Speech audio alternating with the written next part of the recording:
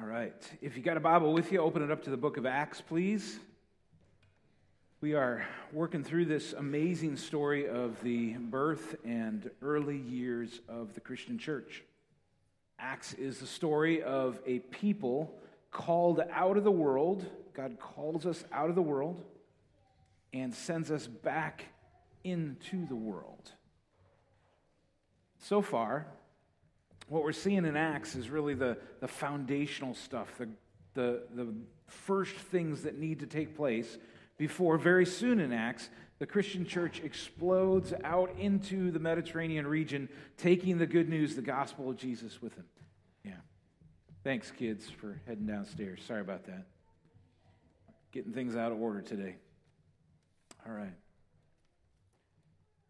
So far, what we've seen is the disciples of Jesus, the 120 that were huddled together in that upper room in Jerusalem, fearfully waiting for the promised Holy Spirit, wondering if the authorities were going to come in and arrest them and jail them before that promise came.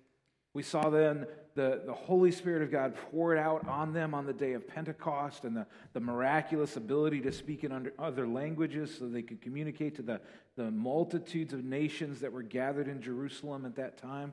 They could share the gospel of Jesus with people from the very places that in the rest of Acts they would be going out to as missionaries, priming the pump locally for people to hear the word of God proclaimed in their own hometowns later. We saw how Peter, regular guy, fisherman by trade, 3 years of being with Jesus, putting his foot in his mouth all the time, stands up in front of the crowd in Jerusalem, preaches his first sermon, and 3,000 people place their faith in Christ for salvation. We saw yesterday how shortly after that, Peter and John, Peter, the guy who's the de facto leader of the church at this time, John, as in the guy who wrote the book of John and 1st, 2nd, and 3rd John and Revelation, John, the youngest of the disciples, the one that always refers to himself in the book of John as the one whom Jesus loved, like he had this close brotherly friendship with Jesus. John and Peter are walking into the temple, and there's this guy begging at what was called the Beautiful Gate of the temple. And he had been carried there every day of his life and laid at the gate in order to beg for money. We saw how Peter and John stop and engage him in conversation, and through what we're told, through the name of Jesus, they heal this man who had been lame, bad ankles, bad feet, from birth. He jumps up, he's praising God, and the crowds are gathered. Everybody comes together into this place called Solomon's Portico, and Peter preaches to them his second sermon. We saw that last week. Today we're going to look at how that was received, the response. So first, I just want to remind you of a couple things from last week. If you've got your Bible, open it to Acts 3, 6 through 8. This is on page 911 if you're looking in one of the Black Pew Bibles. This was the conversation between Peter, John, and the lame guy. Peter said, "I have no silver and gold." Right? You're begging for money, but I can't give you anything. "But what I do have I give to you. In the name of Jesus Christ of Nazareth, rise up and walk." And he took him by the right hand and raised him up. And immediately his feet and ankles were made strong. And leaping up, he stood and began to walk. And he entered the temple with them, walking and leaping and praising God. Thousands of people knew this guy because they've seen him basically every day that they've come to the temple their whole lives. They've seen him sitting there begging. And now they cannot deny that something miraculous has happened. And as they gather together under that area called Solomon's Portico, and as Peter is preaching to them in this covered hallway just off the temple, Peter's probably standing on a box or something and trying to get everybody's attention. And the crowd is a mixture of regular folks who have come to the temple to worship, religious leaders, civic and government leaders. They're all mixed in there. And right in the middle of this sermon, Peter, he doesn't pull any punches. In Acts 3:15, he says this: "You killed the author of life, whom God raised from the dead. To this we are witnesses. His sermon wasn't primarily about the lame guy. It was about the power that healed the lame guy. It was in the name of Jesus, in the power and the authority of Jesus, that this man is standing there. And so Peter very quickly gets to the point and wants to talk about Jesus in the sermon. He's not afraid to offend people. He's not afraid to pick fights. He wants to declare the truth.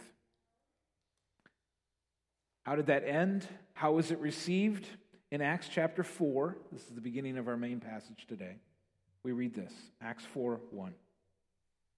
And as they were speaking to the people, the priests and the captain of the temple and the Sadducees came upon them, greatly annoyed because they were teaching the people and proclaiming in Jesus the resurrection from the dead. And they arrested them and put them in custody until the next day, for it was already evening. So the story takes a significant turn here. This is not the last time that Peter and John are going to find themselves in prison because of what they have said and done in the name of Jesus.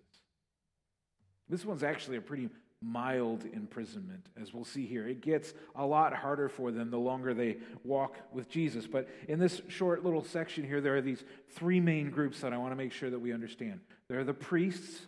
So these are the doers of the religious system. Their primary job was offering sacrifices. So people would bring animals as sacrifices to the Jewish temple, and the priests would kill the animals in certain prescribed ways, and they would offer certain prayers, and it was that system that had been going on for thousands of years. They were the doers of it, and they were necessary for the Jewish system of worship. Then there's this group, or this guy called the captain of the temple.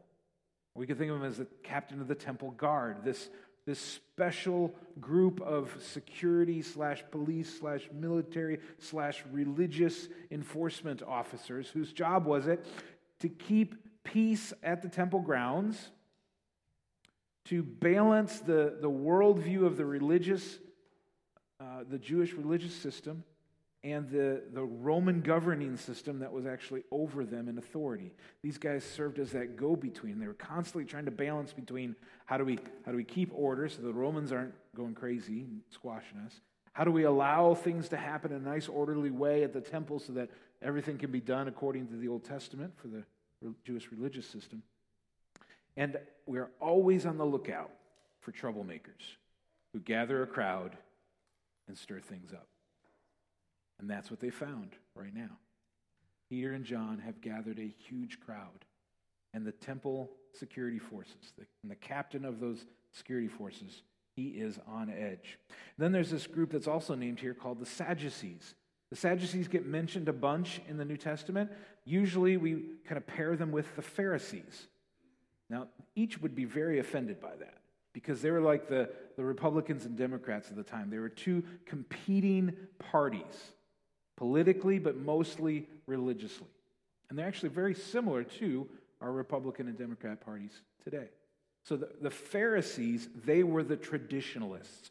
They were what we would call the conservatives, both politically and religiously. So they looked at the Old Testament and they said, all of the Old Testament is the authoritative, must be followed word of God. We're going to take the law really seriously, and we're not interested in your new ideas. We are going to stick to what is tried and true, what has made our nation and our people great. We have been faithful, sort of, to God for thousands of years, and we will continue to be faithful, sort of, to God as we continue on here, right? So we will follow the law, and if we follow the law, God will be pleased with us. They were legalists. Now, the Sadducees, they were very different. They said, we'll take the first 5 books, the books of Moses, Genesis, Exodus, Leviticus, Numbers, and Deuteronomy, but we're just going to ignore the rest of the Old Testament. We're going to say that that's not really the authoritative word of God, and we're just going to ignore it. We're going to innovate. We're going to come up with our own ideas. We're going to be progressive in our way of going towards the Jewish religious system, politically, socially, all that stuff. We're going to be out on the cutting edge because we have figured things out that previous generations just couldn't understand. In fact, we are so enlightened that we have come to the realization that We are matter only. We are not spirit. And when we die, we die. There's no afterlife. There's no heaven or hell. There's no spiritual eternal life. There's no eternal judgment. None of that stuff matters. It's just what happens now that matters. That was the view of the Sadducees. And just like today, as we look politically in our nation or in our, a location like Virginia, the power tends to shift back and forth in cycles. So sometimes the Pharisees would kind of be in charge, and they'd be able to fill the priesthood with their people and the temple guard with their people, and they could have the influence, and they could make the rules. And sometimes the Sadducees would be in charge, like at this moment in history, the Sadducees are the power brokers in Jerusalem, and they can have their people in the priesthood and their people in the temple guard. And their theologies were completely different, and it makes a huge difference. They both rejected and hated Jesus, but for different reasons. The Sadducees here are really ticked off because Peter and John are standing there proclaiming the resurrection of the dead. Now, they're talking about Jesus himself rising from the dead, but they're also saying that all who believe in Jesus will have eternal life. That death is not the end, that your spirit lives on, and you can be in communion with God for all eternity if you will trust in Christ alone for salvation. They hated that message because it went completely against one of their fundamental beliefs that this world is all there is. Matter is the only thing that matters. You die, you die. They cannot allow Peter to gather this crowd and convince people to buy into this system that is 180 degrees opposed to what they're saying. So they have him arrested. This is really different from what we're used to. Can you imagine if I had the power and authority in Versailles to have you arrested because you disagreed with me about a theological thing that we talked about in church? That's what's going on here. The religious leaders in cahoots with the civic authorities don't like what is being taught in a religious context, so they have him arrested, put in jail for the night.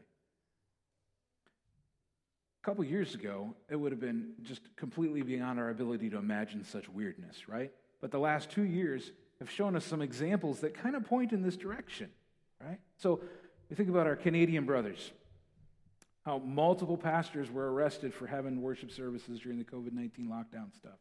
We think about how helicopters are circling churches with spotlights in Canada in order to shut down. Canada's not that different than us, right? They talk a little funny, but about as close as you can get, as far as being a similar country, right? Or the United Kingdom, or Australia, or New Zealand. So same language, sort of, as us. Similar backgrounds for what's important, coming out of a Christian context, what's government supposed to look like. It's not the same, but it's pretty similar. And in each of those countries, even today, there are pastors that are being arrested for trying to hold worship services. They're not that different from us. Or this was a picture from just a year ago last week when that church out in Idaho was singing songs of worship outside, and some of their people were arrested. Idaho. 1 year ago. So we can kind of imagine more of the dynamics that are going on here with Peter and John. So the authorities are worked up. What about the people? Verse 4. But many of those who had heard the word believed, and the number of the men came to about 5,000. So they've given up trying to count everybody now. They're just counting the men and grouping households together and all that. So what are we talking about? 15,000, 20,000 people? How many kids are getting grouped in with this? We have no idea. But today in the United States, if you have a church that reaches 2,000 people, you've officially gathered the name or the label of megachurch. Right? This church is hours old and is already multiple megachurches. Those of you who are organizationally minded, maybe at your job you manage people and you try to keep things going in the right direction, people in line, imagine the management nightmare of going from 120 to 3,000 to 5,000 plus in just a few days. What do you do with all these people? And the authorities recognize the volatility of that situation. We have to squash this now. If we don't squash this, Rome is going to squash it for us and probably squash us in the process. Verse 5. On the next day, the rulers and elders and scribes gathered together in Jerusalem with Annas the high priest and Caiaphas and John and Alexander and all who were of the high priestly family. Now, if you have read through the New Testament multiple times, you may recognize some of these names, Annas and Caiaphas. So Caiaphas is actually the high priest at this moment in history. But Annas is referred to as the high priest. You think, what's going on there? Caiaphas is the guy that, he was involved with the trial of Jesus just weeks before this. What's up with Annas? So Annas is the father-in-law of Caiaphas, and he was the high priest before Caiaphas. And the fact that Annas is labeled as the high priest in here, I figure it means one of two things. Maybe Annas is really the guy in charge. That wouldn't be too hard to figure out. He's the father-in-law, right? So maybe he's really the one that is in charge, and Caiaphas is kind of the junior high priest at this point. Or it could just be as simple as what we do today.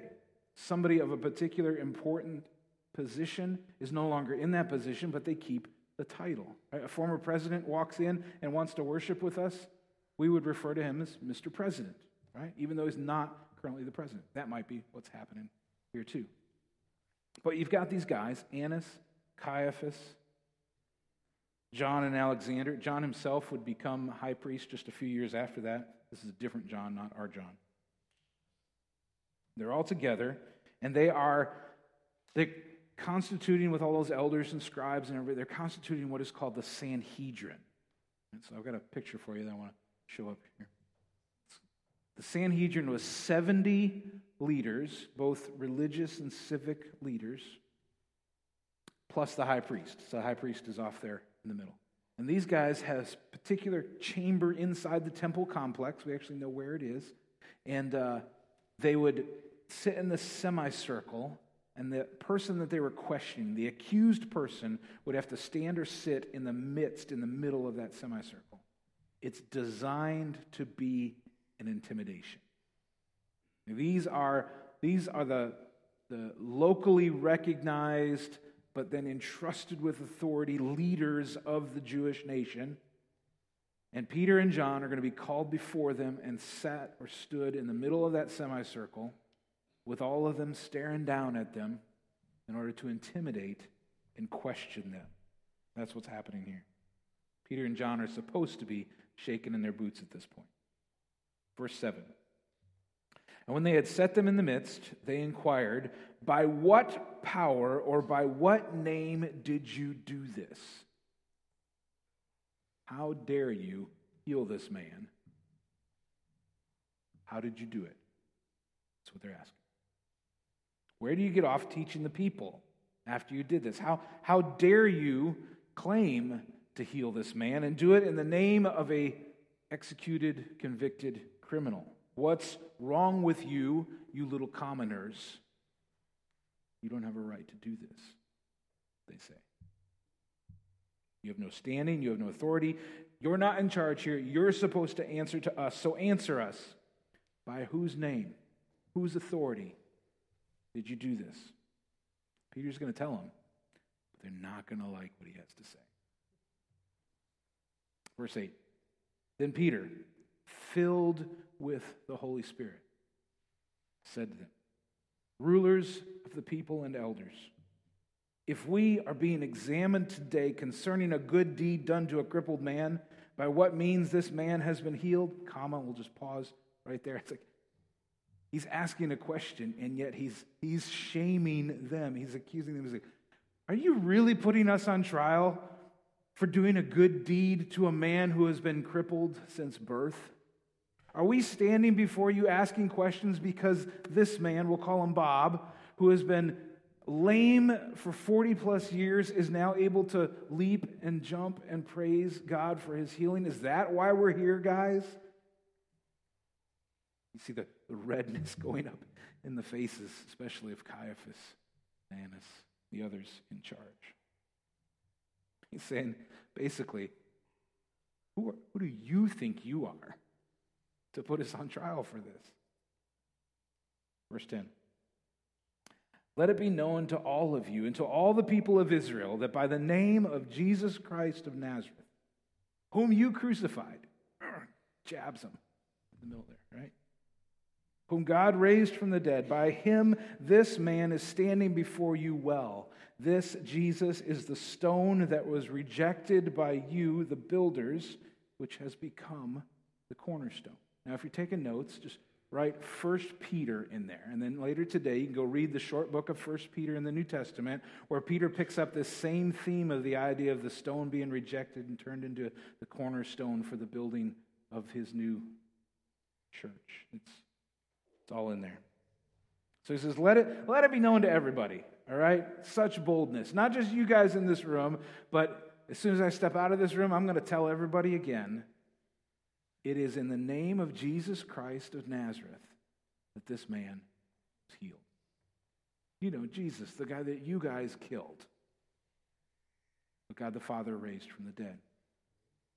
It is his power, his authority, it's his name that this has happened. Now, the way that Peter phrases this, Jesus Christ of Nazareth, that seems normal to us if we've been around church for a while, but this would have been extraordinary to the people that are listening. They get Jesus, first name. Makes sense, right? We kind of get the whole, we'll call it a last name, of Nazareth, right? So this is where Jesus grew up. And honestly, that's not a badge that he would be proud of, or that anybody would be proud of. Nazareth was this little nowhere town, this little hillbilly up in the hills of Galilee region. And like when Nathanael heard about Jesus being a Nazarene, he said, can anything good come from Nazareth? It's not an impressive place, right? Yet that's the title that gets stuck on the end here. But it's that middle name, we would say, that Christ, Jesus Christ. So when Peter calls Jesus the Christ, he's using that Greek word Christ, which is the same as the Hebrew word Messiah, the anointed one, the promised Messiah, the one who was prophesied for thousands of years, the rescuer, the deliverer, the one who would come to save his people. He's saying that has happened. His name is Jesus, so I'm going to give him the title of Christ, Jesus the Christ, and he happens to be from Nowheresville, Nazareth. That's what he's saying right there. And when he does that, he's saying to these 71 guys in the circle, you think you're hot shots. You think you're big stuff. But I know the one who is the promised Messiah, who ranks so far above you. You know, just minutes or hours before that, he had said, you killed the author of life. That author of life, that one through whom everything was created, that is Jesus. You guys don't scare me. I serve the author of life. Now, when he refers to Jesus as Christ, he believes it. He's full of the Spirit. He's full of boldness. If he's shaken, he's probably hiding it as best as he can. But I know that he's confident in this. And I would be willing to bet that he's thinking back to the first time that he referred to Jesus as the Christ. This was one of the high points of Peter's life early on. This is in Matthew 16, verses 13 through 18. And if you're looking at a pew Bible, it's on 822. Now, when Jesus came into the district of Caesarea Philippi, he asked his disciples, who do people say that the Son of Man is? That was Jesus' favorite label for himself. And they said, some say John the Baptist, others say Elijah. So the people are saying you are a reincarnated, resurrected prophet. Others, Jeremiah, one of the prophets. He said to them, but who do you say that I am? And now they're staring at each other like, I don't want to be the first one to answer. Peter, of course, is the first one to answer. Simon Peter replied, you are the Christ, the Son of the living God. And Jesus answered him, blessed are you, Simon Bar-Jonah, that just means son of Jonah. For flesh and blood has not revealed this to you, but my Father who is in heaven. God the Father has revealed this to you directly, Peter, is what he's saying. You didn't get it because you're so smart. You got it because God revealed it to you. And I tell you, you are Peter, and on this rock I will build my church. The gates of hell shall not prevail against it. We've looked at this passage many times because probably remember the arguments. He's not saying that I'm going to build this church on Peter, but on the confession of Peter. that Peter says, Jesus, you are the Christ, the Son of the living God. And on that, Jesus promises to build his church. Not a building, not a bunch of buildings, a group of people called the church. He's going to build that group on the confession that Jesus is the Christ, the Son of the living God. Peter remembers that so clearly in his mind. Now he's standing, watching it happen. Through the proclamation of the gospel out of his own previously very unreliable mouth. Just amazing. He's seen the church built on the foundation of the confession of Jesus Christ, Son of the living God. Back to Acts. Peter's going to go on. He's going to up the stakes a little bit more. Right? So he said, it's by the name of Jesus that this man is healed. The Jesus whom you killed. Now the Father rose from the dead. Verse 12. And there is salvation in no one else, for there is no other name under heaven given among men by which we must be saved. Now Peter, he's rocking it here. He is on a roll. He's not going to back down. He's going for broke. He's already made them really mad. He might as well get the most important thing out there, even if it's going to make them madder. Just like in our society today. Nobody is particularly offended if you say, Jesus changed my life.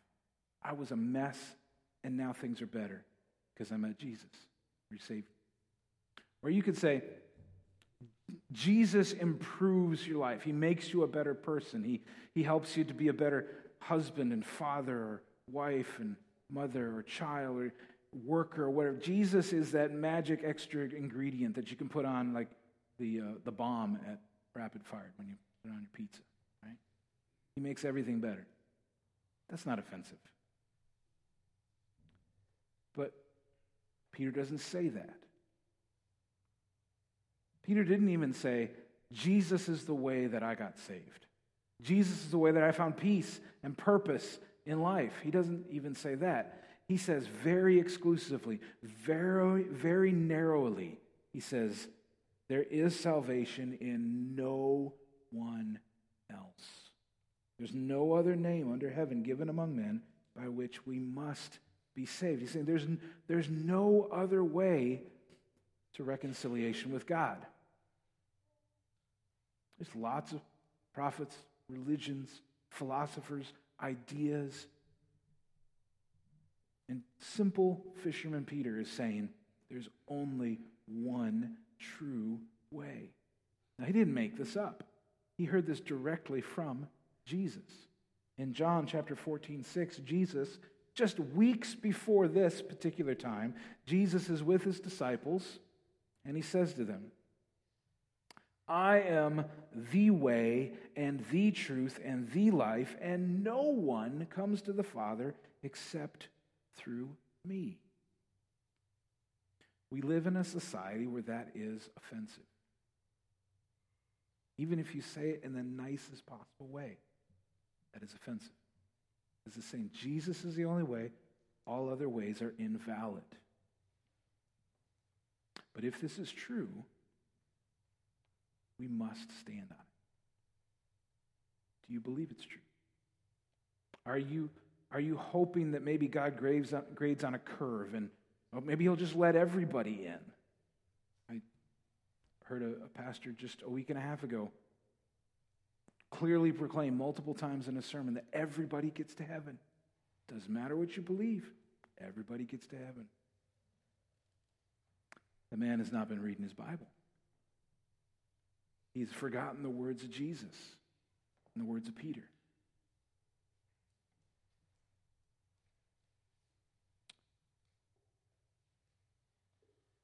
Verse 13. How do they respond? Now, when they saw the boldness of Peter and John and perceived that they were uneducated common men, they were astonished. They recognized that they had been with Jesus. I love this verse. I love this verse.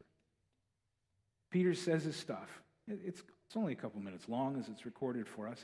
He says his stuff, and the elites of the elites, the rulers of the rulers, the ones who are there to put them on trial, They are astonished. You can see their mouths hanging open. Maybe they're drooling out of the corner a little bit too. What is going on here? And we're told that they perceived rightly that these are uneducated common men. Everybody in the room, they are the elite smarty pants. They've gone to the right schools. They've got the right scholarships, the right fellowships. They are the smartest of the smartest. These two commoners, what is with them? How can they speak this way? How can they be so persuasive? And the answer is they recognized that they had been with Jesus. They didn't go off and cram and get a bachelor's or master's degree and then start preaching. They were with Jesus.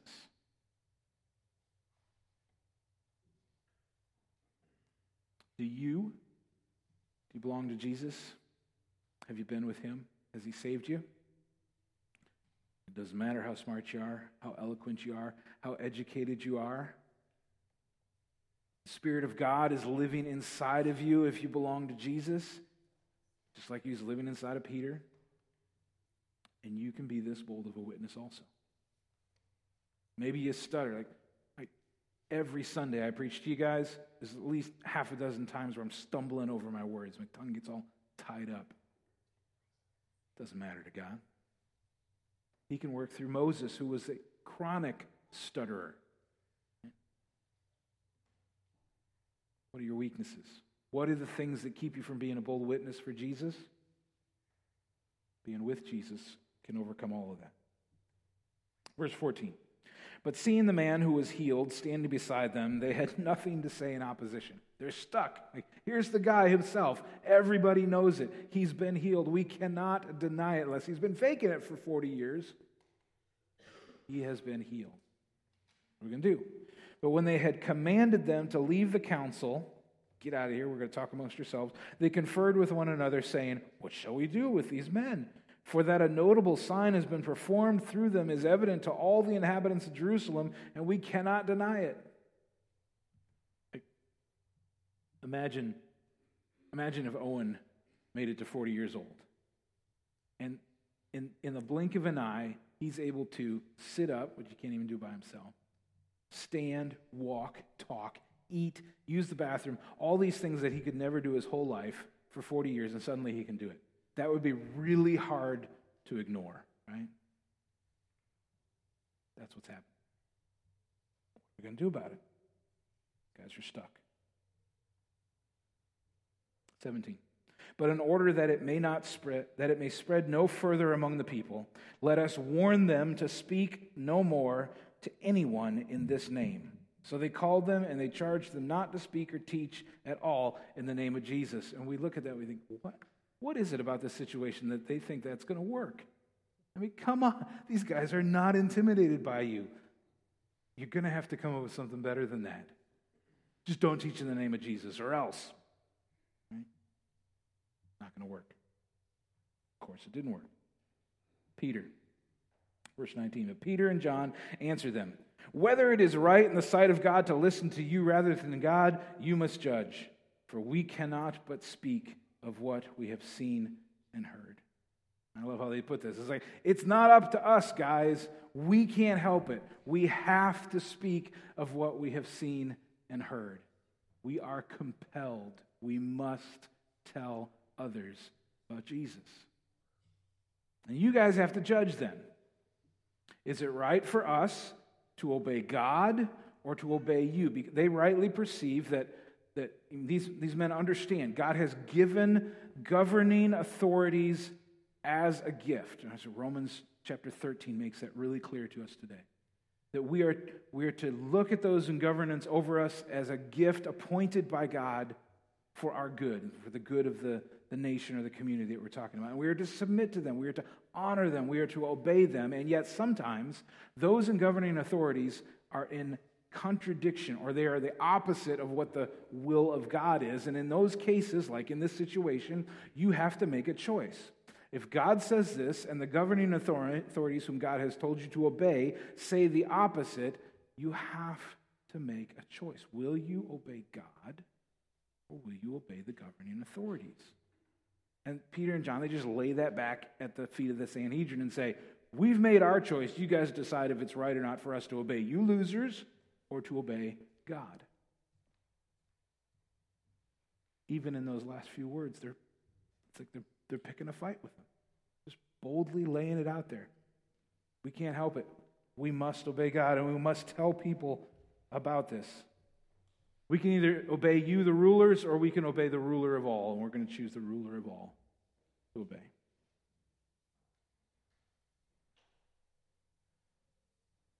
Verse 21. And when they had further threatened them, they let them go, finding no way to punish them because of the people, for all were praising God for what had happened. For the man on whom this sign of healing was performed was more than 40 years old.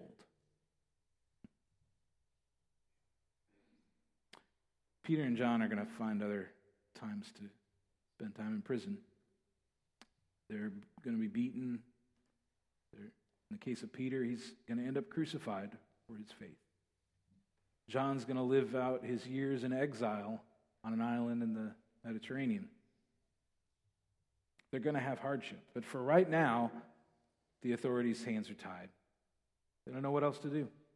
Threaten them, they're going to let them go. Because there are thousands of people outside the room dancing and praising God right now for the healing of this man. And Luke throws in the detail that he was more than 40 years old. So, is this just an interesting story, or does this somehow apply to us today?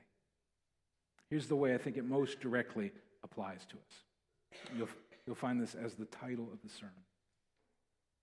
Common people, regular people like us, right? Maybe you're one of the more impressive people in the room. Maybe you're one of the least impressive people in the room. Doesn't matter. Common people plus a great Savior equals a bold witness. It's not smart people plus the right planning and the PR work and the good stage and the lighting and the sound system all equals a bold witness. It's not that. It's common people plus a great Savior equals a bold witness. Now, it doesn't have to. It can equal a bold witness. You have the choice of whether or not to be bold in your witness with Jesus. But the thing that allows you to be bold is, have you been with Jesus? Go back to that verse 13. Now, when they saw the boldness of Peter and John and perceived that they were uneducated common men, they were astonished and they recognized that they had been with Jesus.